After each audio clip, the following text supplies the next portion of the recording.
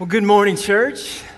My name is Ryan Brown, and I serve as the pastor of student ministries here at Graceland. I'm just so thankful to be with you today. And in fact, before we get started, I'd just like to spend a few moments thanking God for some of the many, many wonderful things that He's doing here at GBC. Our vision here at this church is to transform our neighborhoods, the next generation, and the nations through Jesus Christ.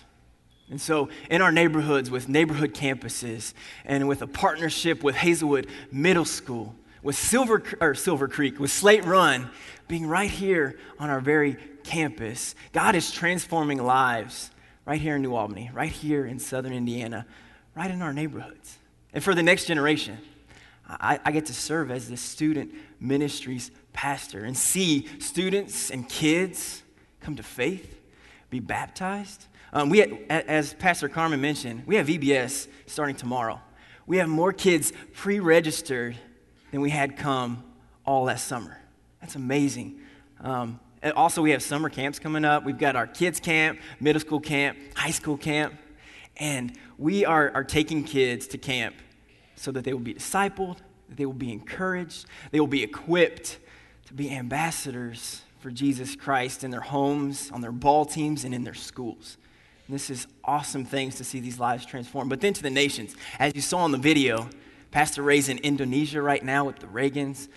We've got a team that's headed to Kenya, Africa this summer. We've got so many missionaries that we support, and so lives are being transformed all over the globe. And can we just give God a round of applause for all that?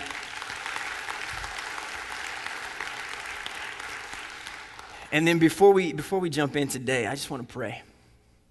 Let's bow together. Heavenly Father, as we dive into your word today, I pray that you would speak mightily in this place.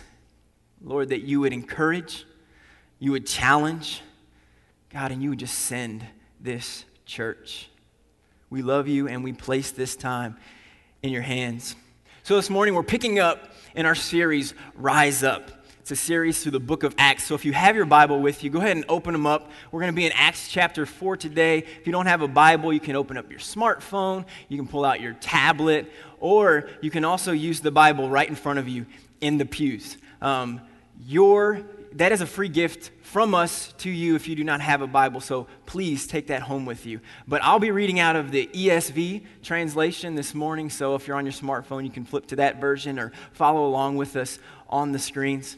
But let me give you a bit of a recap as we kind of look back to the past 3 weeks of Rise Up. In chapter 1, Jesus, he's died. He's rose from the dead. And right before he's going to be ascending to sit at the right hand of the Father, in verse 8 of chapter 1, he tells those around him, he says, go and be my witnesses, basically to this area, to the surrounding areas, and then to the very ends of the earth. Then in chapter 2, just as promised, the Holy Spirit descends upon God's people. And Peter, he gives this amazing sermon, all right? And it says that 3,000 souls come to faith that day. And then last week in chapter 3, Pastor Ray, he took us through the account of a lame beggar. He's sitting outside of the temple, and then Peter and John, they walk up to this man, and this man, he asks for alms, he asks for money. And then Peter and John, they get down next to him. They say, what we have for you isn't money, but what we do have is so much greater. Stand up and walk by the power of the Holy Spirit. And this man gets up and he just starts running around, praising God. And not only do I think that he was healed physically, but I think he was healed spiritually. And Pastor Ray said, to reach everyone, it starts with one. And so today, we pick up then in chapter 4, beginning right in verse 1. The word of the Lord says this, and as they were speaking to the people, the priests and the captain of the temple and the Sadducees came upon them, greatly annoyed because they were teaching the people and proclaiming in Jesus the resurrection from the dead. Now listen to these next two verses, verses 3 and 4. It says, and they arrested them, and they put them in custody until the next day, for it was already evening. But many of those who had heard the word believed, and the number of the men came to about 5,000. Now, I want you guys to imagine with me, kind of in today's context, what this might be like. So imagine that I'm giving the invitation here at the end of the service, and those doors just burst open, and people come in, and they handcuff me, and they start dragging me off, and I'm like, hey, if you want to be a part of this, just come with me, right? You guys would be like, you're crazy. I don't know you, and I don't want to be arrested. In fact, you'd probably turn and look at the doors and think, I'm going to go that way. But this is what Scripture tells us. It records that up to 5,000 men now are part of their group. This is what can happen after 2 sermons when the Holy Spirit is poured out among the people. And if there are 5,000 men, I would venture to say there's probably more like 10 to 12,000 people. Some scholars will even say as high as 20,000 people were part of their group, because the word here in Greek for men is actually the word for males and not for mankind. So most likely including women and children, I would say there's at least 10,000 people a part of this group. So the church, now 10,000 strong, they're facing their first opposition. Their first opposition. Many of these people, they're probably days or weeks into their faith. But what do? Here comes this fierce opposition. How do they react? How are they going to rise up in the face of opposition? And from their example, how can we too rise up in the face of opposition? Well, I want to spend the rest of the time, I want to give you 6 practical ways that we as the church can learn from the early church on how to rise up. It's going to be 6 ways that you personally can rise up, and 6 ways that we can collectively rise up in the face of opposition. And in fact, I think that these things kind of build upon one another, and they work together in perfect harmony. And they all have one thing in common. If you'll track along with me, I think that you'll see that throughout this whole thing that there is opportunity in opposition. I truly believe that God grants opportunity in opposition. You see, every time the church does effective ministry, the early church, there comes persecution. They experience opposition. Effective ministry today is like a magnet for opposition. But because the church encountered opposition, it gave them great opportunity in the way that they reacted to that opposition. Every step of the way, they were able to bring glory to God. And so we can have a posture that when opposition comes, we react in such a way that we also bring glory to God. So the first thing that we can do in the face of opposition, how we can rise up, is we must expect opposition. Friends, we must expect opposition because it's going to come. Let's pick up in verse 5. It says, on the next day, their rulers and elders and scribes gathered together in Jerusalem with Annas the high priest and with Caiaphas and John and Alexander and all who were of the high priest family. And when they had set them in the midst, they inquired, by what power or by what name do you do this? Now, I want you to imagine with me that you're Peter, okay? You have just been arrested, and not only that, but you're arrested, it's in the evening time, and so they arrest you, and no one comes to talk to you that evening. All right, they wait until the very next morning to come and talk to you. And on top of that, the people that come and see you is a guy named Annas. Now, Annas, he is the ex-high priest, and if you think back to when Jesus was arrested, he's the same guy that Jesus goes and sees first. So we've got all these mock trials, and Annas is the first one to see. Then Annas, he sends him on to Caiaphas, and Caiaphas is Annas' son-in-law. All right, a little bit of nepotism there. But he sends him on to his son-in-law, and Caiaphas, he's like, man, we got to get this thing rolling. And so he wants to get things done. So he tries him, convicts him, and executes Jesus all in the same day because they knew it was against the law, and they had to get it done quickly. Now, think back with Peter, who's gone through all this. He's facing this opposition now. This is the very same Peter that would wield a sword and cut off a man's ear in the face of opposition. The very same Peter that would deny Jesus 3 times and go and hide. Now, Peter, what does he do? he expects opposition. He knows it's going to come now, so he doesn't run, he doesn't hide, he doesn't fight.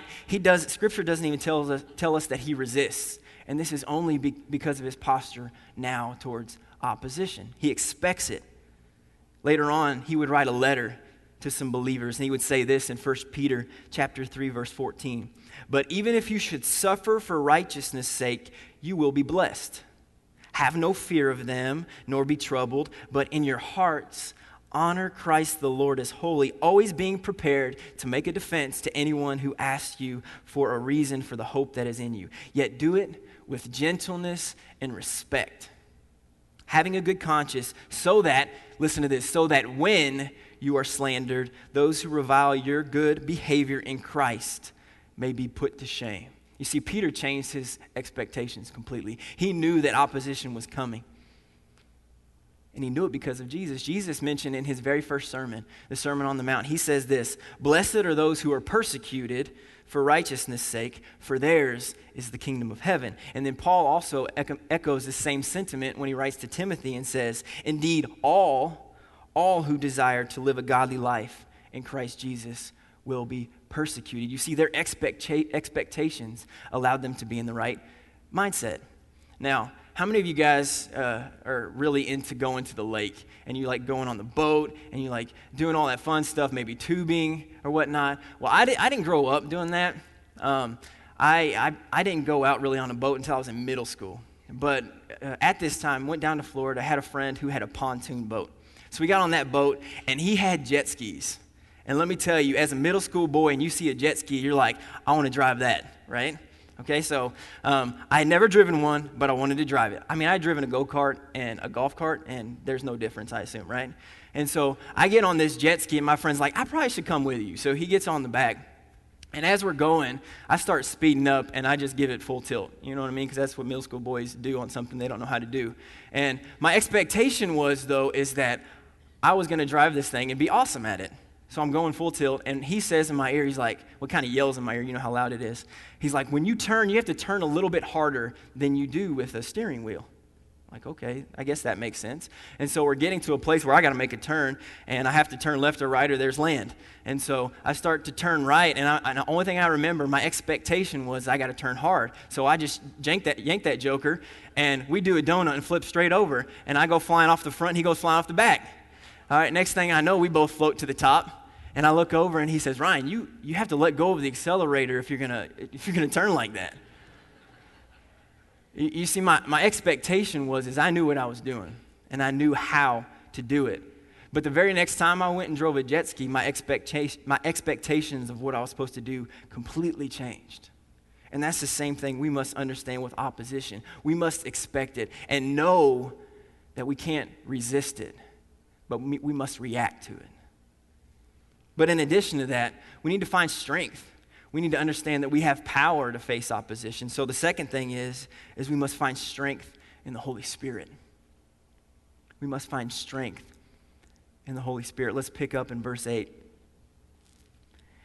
Then Peter, filled with the Holy Spirit, said to them, let's stop right there. So why has Peter changed? You know, the same guy that wielded a sword, who would fight or who would run. Why has he changed like this? Why is he now seeing opportunity in opposition? Well, it's because he's filled with the Holy Spirit. He now has great power.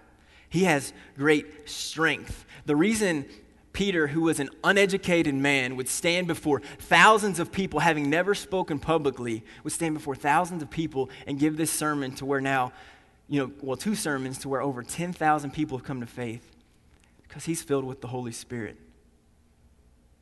I'm sure that some of you in this room, undoubtedly, you may not have a relationship with Jesus Christ, and you think, if I give my life to Christ, that won't prove any kind of strength at all. In fact, that'll show the exact opposite. In fact, I'll be weak.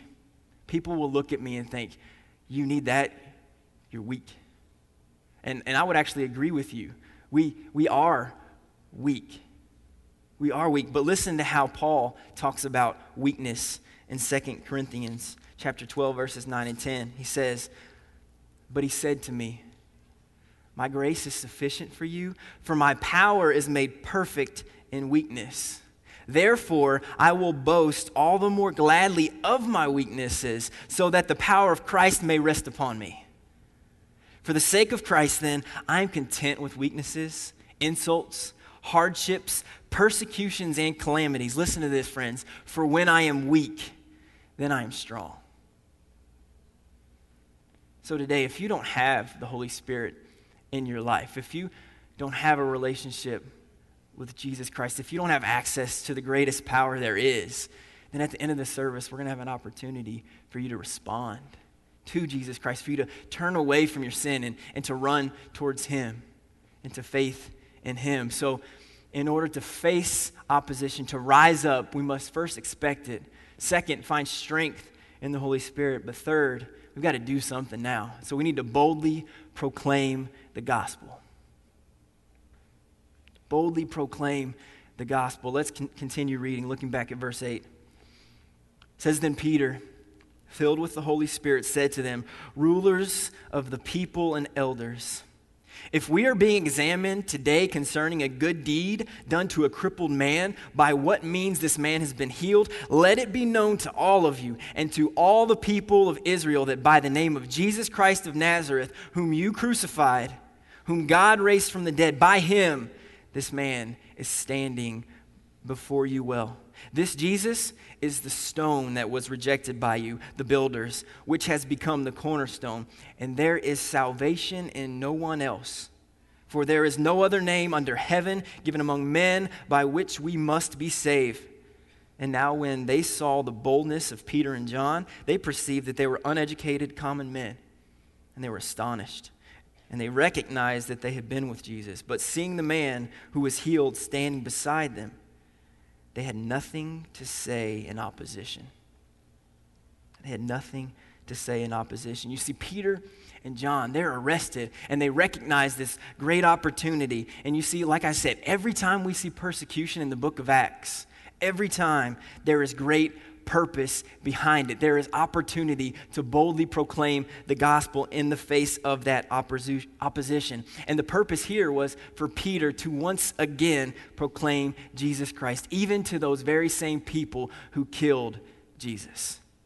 Under the threat of death, Peter still shares his faith once again. Jesus' brother James, he echoes this in James chapter 1, verse 2. He says, Count it all joy, my brothers, when you meet trials of various kind.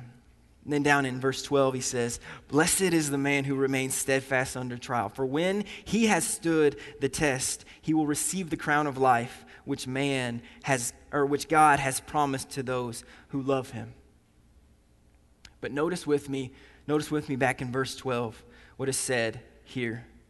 As Peter is boldly proclaiming the gospel, he says the one thing, and I think it's probably the greatest thing, that the reason that people have opposition to faith, to Christianity, to Jesus Christ Himself, he says, there is salvation in no one else. You see, guys, not all roads lead to God. And people say, how can you believe in something that's so exclusive? How can you believe in something that keeps people outside? But it is exclusive. Let me tell you why. Scripture's clear on this. In John chapter 14, verse 6, he says, I am the way, I am the truth, and I am the life, and no one comes to the Father except through me. There's one way.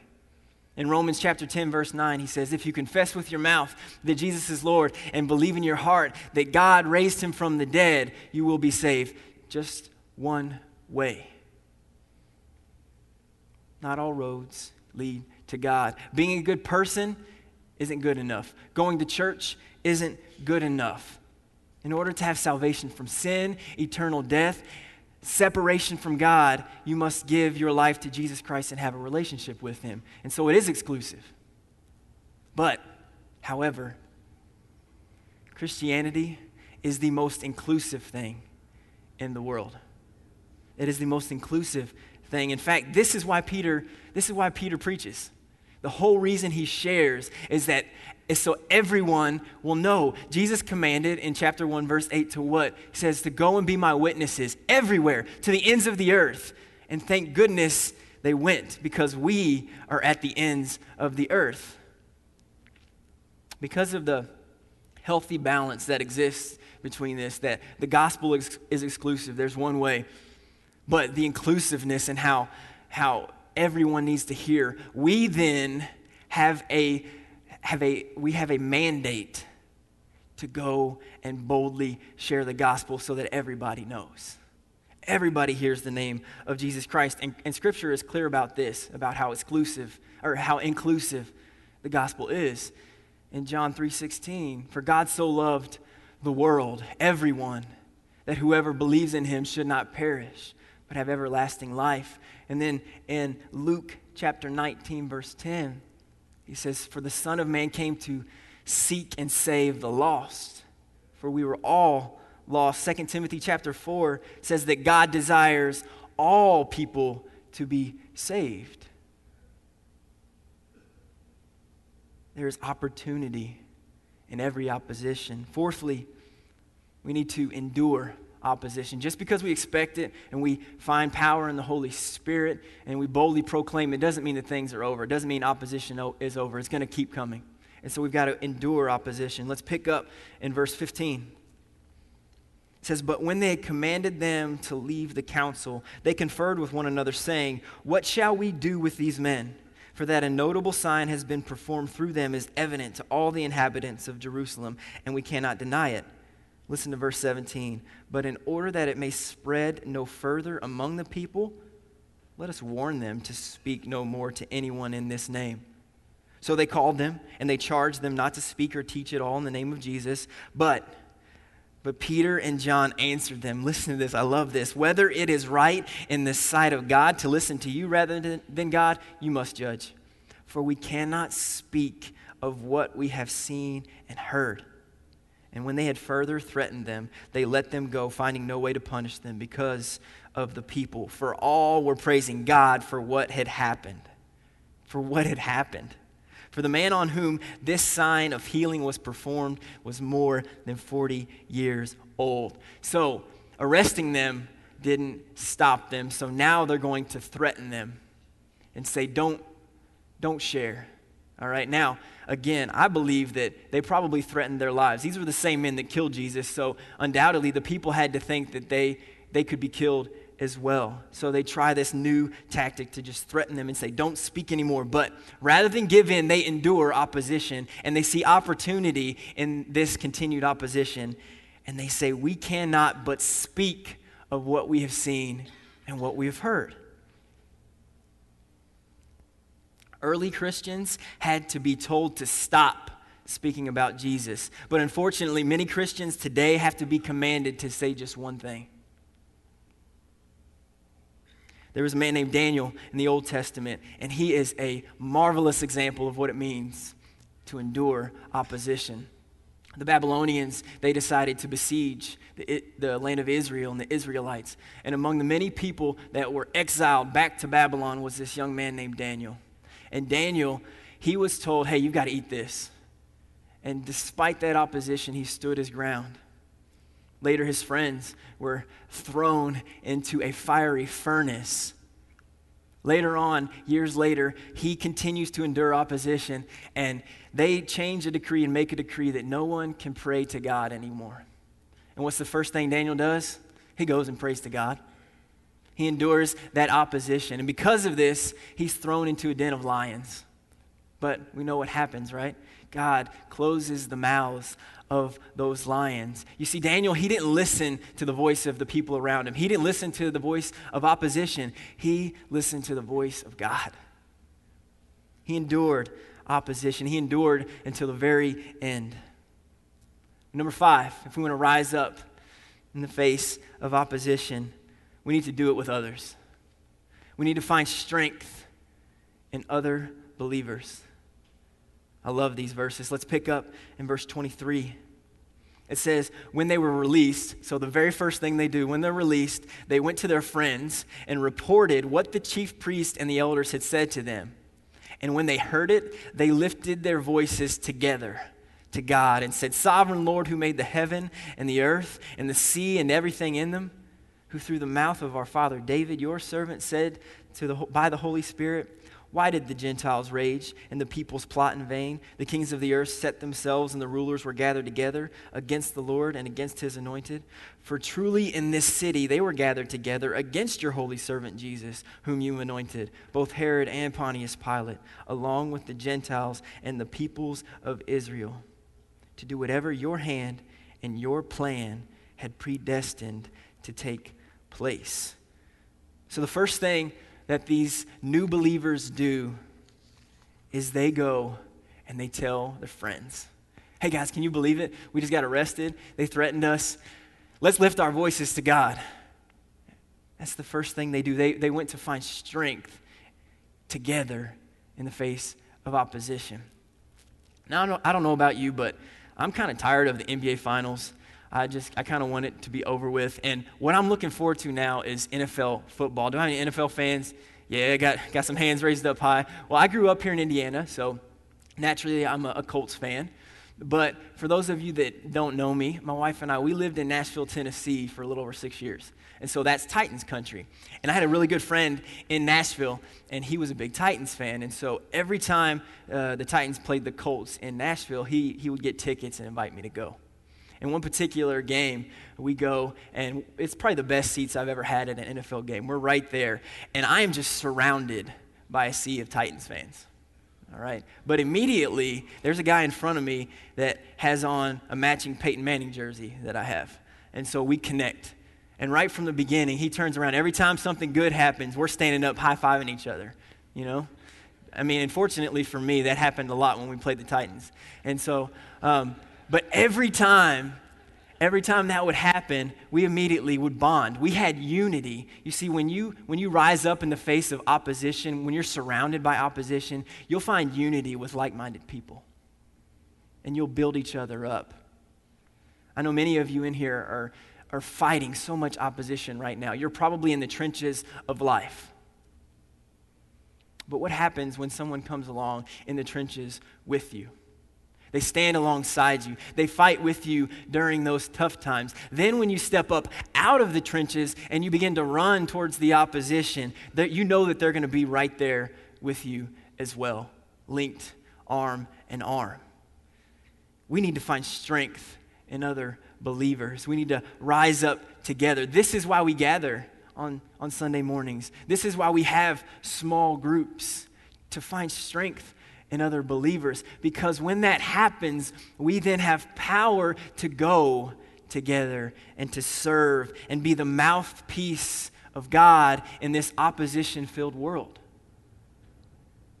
But finally, the last way to battle opposition is to pray for greater boldness.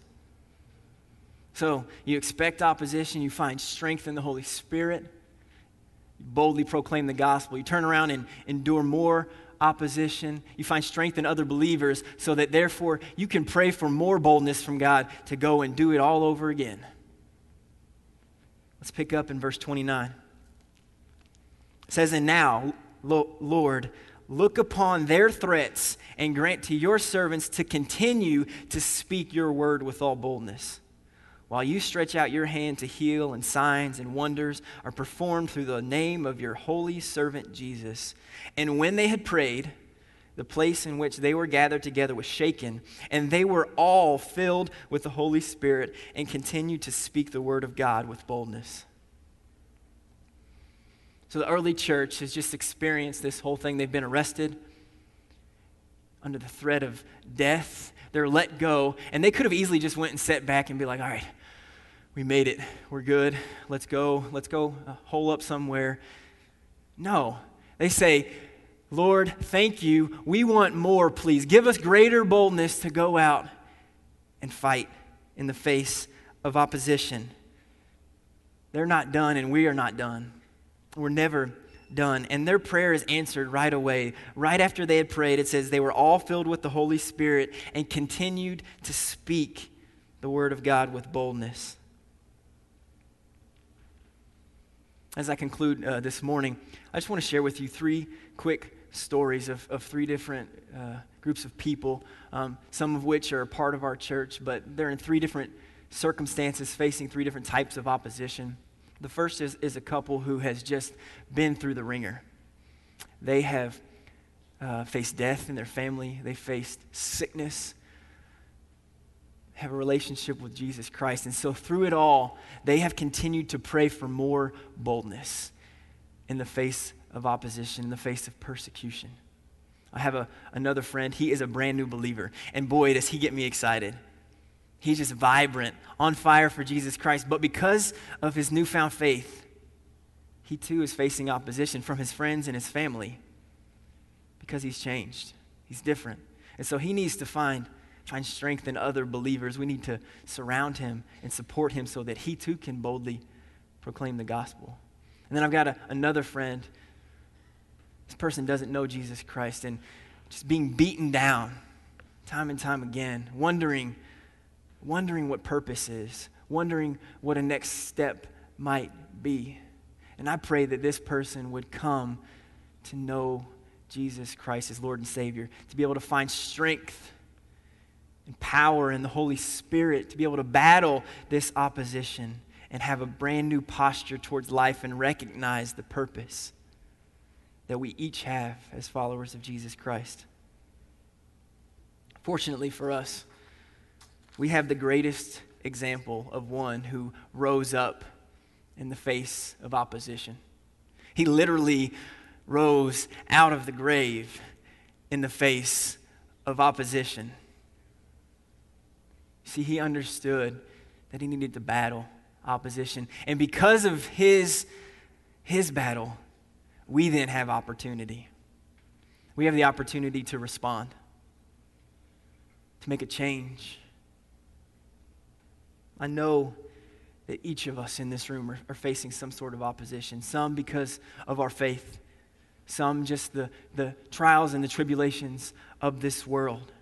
My question to you this morning is, how will you rise up in the face of opposition?